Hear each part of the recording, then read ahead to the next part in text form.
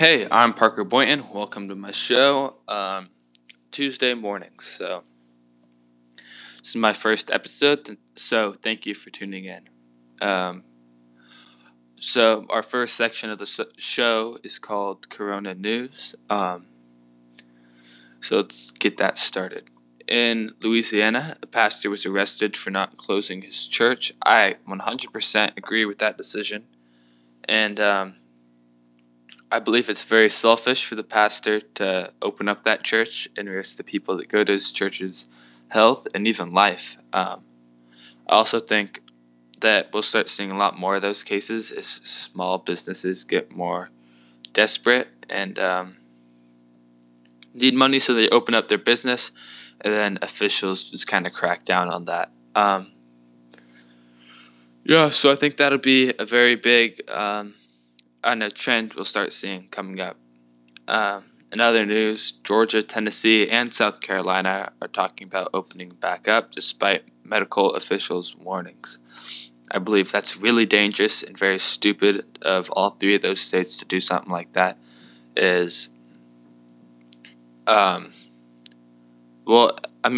infection rates in those states are all relatively high. And at best, what it'd do is it'd open it back up, but then a second wave would hit those states and could be possibly worse than the first wave. So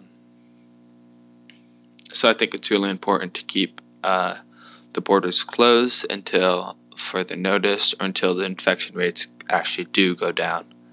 Our next story, Trump threatened to close borders, which would suspend immigration for a short time.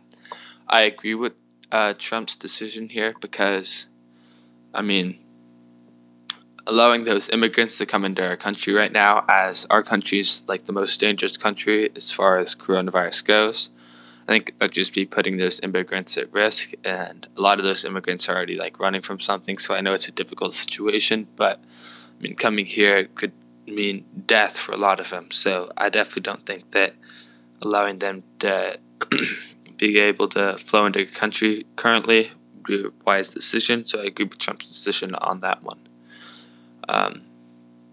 This is big news. Kim Jong-un is in a critical condition, according to CNN. I think that death would be huge and change the world forever. It would also change North Korea. And I also think it'd be a good thing because Kim Jong-un is known as a notorious dictator. He's ruthless, and his people blindly follow him despite how poorly he treats them. They blindly follow him because he controls the media and corrupts the media in such a way that makes him look godlike and like the perfect president for them, even though he's clearly a very harsh dictator and his rule is absolute. Alright, now to kick off the second section of my show. This section is called This Week's Top 10. This week we'll be focusing on comedy movies. So we go from 10 to 1. Number 10 for me is Step Brothers. I think Step Brothers is hilarious. I love that movie, but it's definitely often overrated.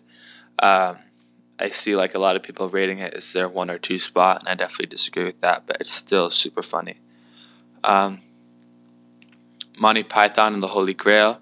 That's an older movie. It's really funny though. I think it's kind of funny to all age groups. It has stupid comedy in it, but it's also just like, I don't know, enjoying to watch. It takes place in like medieval times, and so it's like King Arthur and his royal knights trying to find the Holy Grail, and it's just an awesome movie to watch.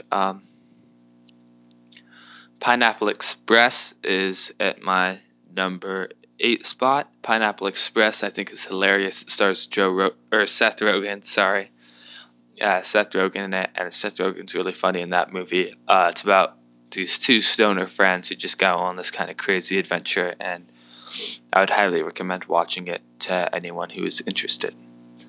Alright, number 7, I have 40-Year-Old Virgin. I think the 40-Year-Old Virgin is hilarious. It has a very recognizable cast. It has Seth Rogen, it has Steve Carell, it has Paul Rudd, and it has several other like relatively famous actors in it. And it's, as the title suggests, it's about a 40-year-old virgin and kind of the quest that guy goes on. Um, Number 6 is Office Space. Office Space, I think, is often underlooked as far as comedy movies go. It's personally one of my favorite movies. And I think a lot of people don't have it on their top 10, but I do. It's about this guy who works a very average job, and he kind of has this awakening one day about like how he's living his life, and it's just follows a really funny story. Number 5 is Zombieland. Zombieland also has a very recognizable cast, but also it's just a unique taste on comedy, kinda. I mean, there's like a few other movies that take place in a zombie apocalypse, but none are quite the same as Zombieland. Um, so yeah, Zombieland's hilarious. It has a lot of good cameos, a lot of good cast members, a lot of funny moments. So I definitely recommend that. Number 4, I have Borat. Borat is just like such a hilarious movie. It's an actor playing a fictional character, but the stuff that he's doing takes place in real life. So you get to see real people's reactions, and there's like a ton of just like I don't know funny scenes and funny things Borat says in that movie. Um, I definitely recommend that movie to anyone who's interested as well. 3 is Billy Madison. That stars Adam Sandler. I personally think it's Adam Sandler's best movie. Um, just kind of timeless, really funny. It follows a guy who's kind of been spoiled his whole life, and he has to repeat K through 12 and in like a week per grade or something like that. And so I definitely would recommend watching that. At number 2, I have The Hangover. The entire Hangover series is really funny, but I think Hangover just stands out because the first one at least stands out because it's the first, and I think it's the funniest. It's a really unique take on a comedy movie. I think The Hangover was the first movie to kind of do that. It's like basically a group of friends gets wasted and then kind of has to recover what happened the night before. And it's just a really funny movie. It has a really cool cast and really funny cast. Number 1, I have Tommy Boy. Personally, Chris Farley is my favorite comedian.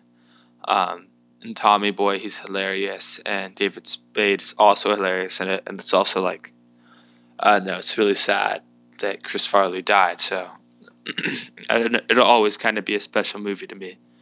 Um, yeah, so that's it for this week's top 10 comedy and top 10, but this week it was comedy movies.